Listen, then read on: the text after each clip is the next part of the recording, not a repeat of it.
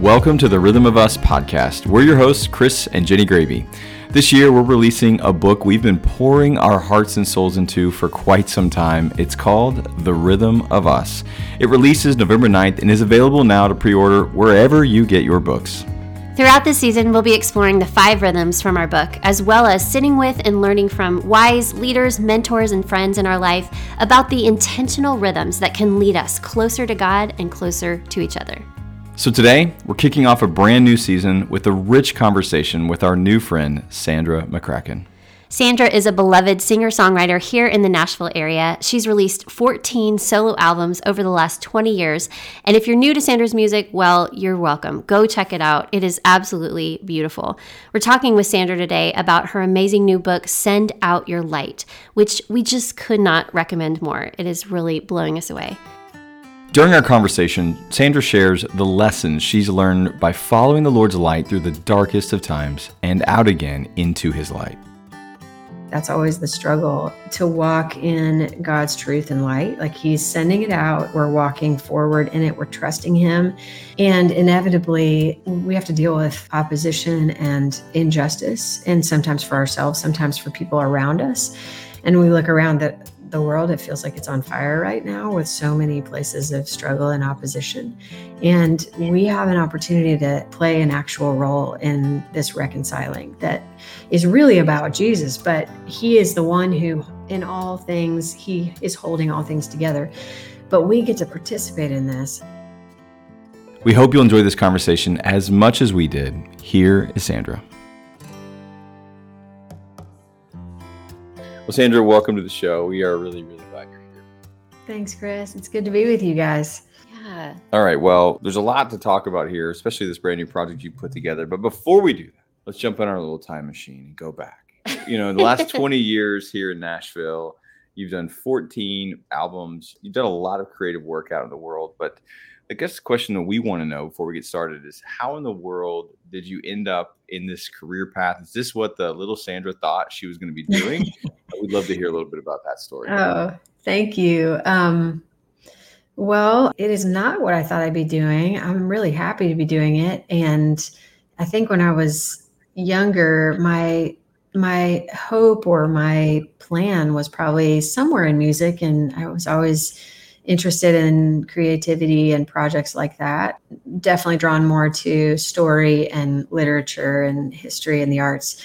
Not visually artistic, as an aside, like I can't paint my way out of a paper bag, but I do love to paint with my kids. And I think that there's this inherent creativity that I was always like attentive to. So on one hand, I'm not surprised that I ended up in something that was in the arts, but I didn't really think, I didn't want to be in the spotlight. I didn't want to be up front. I was a really shy kid.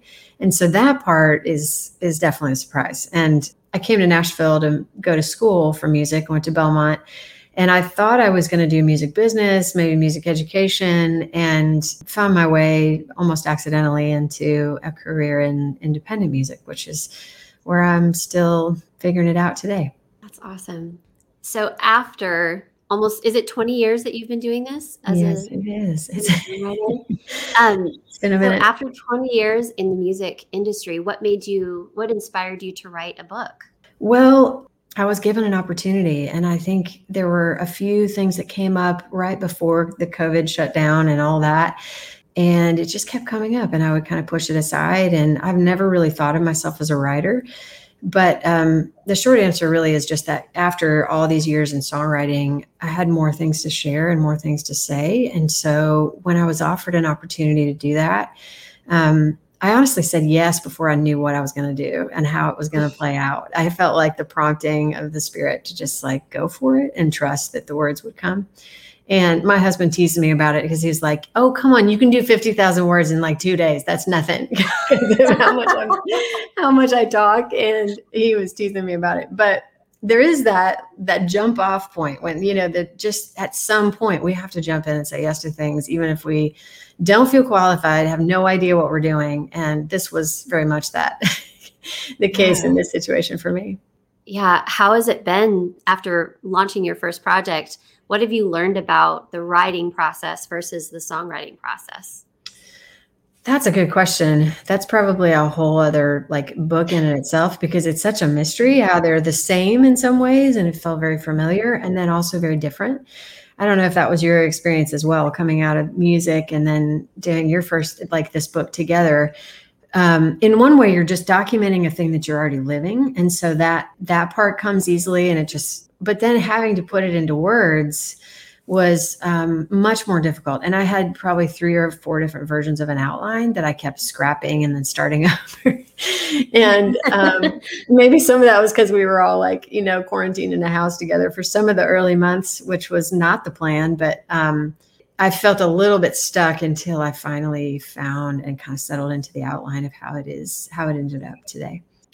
Love it. Well, let's dive in. The project is called Send Out Your Light. Jenny has an advanced copy, or we have an advanced copy, and I just been waiting for her. She stole it. She's devouring it. So she is just constantly going, babe, listen to this. Oh, I tell you about this. It's so good. So she is loving it. Yeah. So all of you listening out there, go get this book. You're going to love it. But we're going to let you tell us, what is this book all about? Well, for many years now, I've just poured over scripture and been soaked in scripture, and my songs really show that just even by accident that kind of comes out in the work and in the creativity.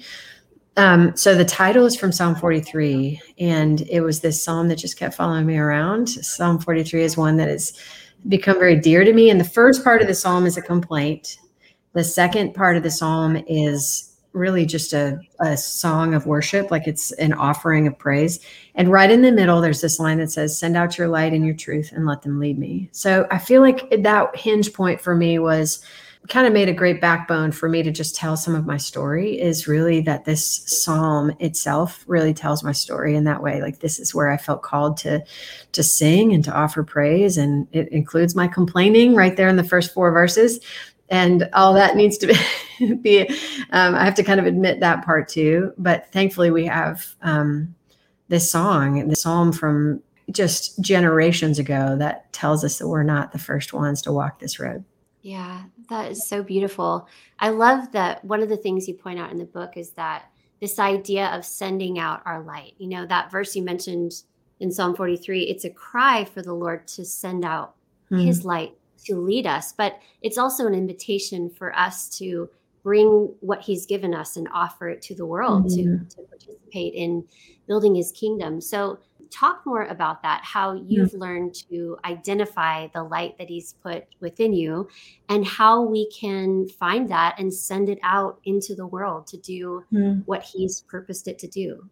Yeah, that's a great question. I a couple of years ago wrote an album of songs called Songs from the Valley. And I think I referred to it at some point, but there's a song in there that there's a song called Kindness. And it's really a song about community. And in that song, there are just all these little lines that are about specific people and dear friends of mine. And the line in each verse is really this reflection that everybody has their own song, that everyone has their own voice, and that we're given God's love is generative. So when he loves, it just keeps on going. It doesn't have this, it's not just for us. It doesn't just stop, but it is personally for us. And then it flows out of us. So I think that the call for us to receive God's light and to send it out is just such a reminder. And we need the reminders because God has an enemy, and his enemy is an accuser. And the accuser would say to us, you don't have a song. You don't have anything to offer. You're not really worth listening to. Your story doesn't really matter. And that's like that. I think that's what this work is intended to push back against, for people to hear and to be called into this place of really God's invitation, that we would know and lift our voice and sing our own song, and that would bring his generative love everywhere we go and everywhere we take it. So, yeah, that's so good. Love it. Well, first and foremost, I love when you said the psalm wouldn't stop following you around. I think that is just so great. You think of kids in my life, our family. They're our song. They just follow us around. They keep showing up. They want dinner. They want food and shelter. So let's talk about it. You talked about it before we jumped on the show here that you've got kids, we've got kids. We all have friends, people in our life. If someone does perhaps have that moment, like you're talking about, like I don't have a song, There's nothing God's given me. How do we help somebody walk that journey on our own? Do you practically unpack that in the book, or what would you say to somebody you're sitting across from that says, I don't have a song? Be it a kid or a friend or any acquaintance in our life. Well, that's a great question. And if I could really answer that question in the book, it'd be like definitely a bestseller. I don't know if I'm able to answer it, but I do think that by like putting forward, like, well, I would call it bearing witness. Like what I'm trying to do is bear witness to where I've seen that and how I've experienced that. And hopefully that is done in a way that is meant to be hospitable to others, to find their own, to find themselves in that story. And I think one of the ways that we can do that for one another is just by valuing the small things and to value the small decisions. And you mentioned kids, and I think we have more of an impact on the people around us than we realize. You think about like the story of Ruth in the scripture, and how what's revealed in that story is there's all this action that begins to take place. She's not a passive character. She's moving, and in the whole story unfolding, there are places we get to choose and make small decisions that have a huge impact over a long period of time. So who is it? A Long Obedience, Eugene Peterson, A Long Obedience in the Same Direction. Just that title of that book is so fitting for this question. It's just like, we just show up and keep encouraging one another toward the small things that really make a life in response to God's love. Yeah, that's so good. So we can't talk about finding our light without also talking about darkness, right? Light and darkness go together. And you touch on that a lot in the book. At some point, we all face seasons of darkness, of struggle and suffering. It's not anything that any of us can escape. But I love how you point out when we encounter unwelcome circumstances, they can either push us towards growth and maturity, or they can push us towards bitterness and self-preservation. So talk a little bit more about those two paths and how you've learned to move towards growth and to allow those unwelcomed seasons to push us in the right direction. Yeah, thanks for that question. I think even as recent as today, I realized that that's always going to be the work. That's always the struggle, is to walk in God's truth and light. Like He's sending it out. We're walking forward in it. We're trusting Him. And inevitably, we have to deal with opposition and injustice, and sometimes for ourselves, sometimes for people around us. And we look around the world, it feels like it's on fire right now with so many places of struggle and opposition. And we have an opportunity to, like Ruth and Naomi, to play an actual role in this reconciling that is really about Jesus. But He is the one who, in all things, He is holding all things together. But we get to participate in this. So there's an ongoing struggle. And some days I'd rather just be frustrated. And especially the moments where you feel like you're just not crushing it, like mad and out of sorts and feel out of control. And you just, whatever the triggers are, we all have different ones. And then you put a bunch of people under one roof in whatever configuration you live in. And it's like, oh, well, that's a disaster because we all are triggered by different things. And then, but we, in each one of these opportunities, get to respond and keep on trying to do the next right thing,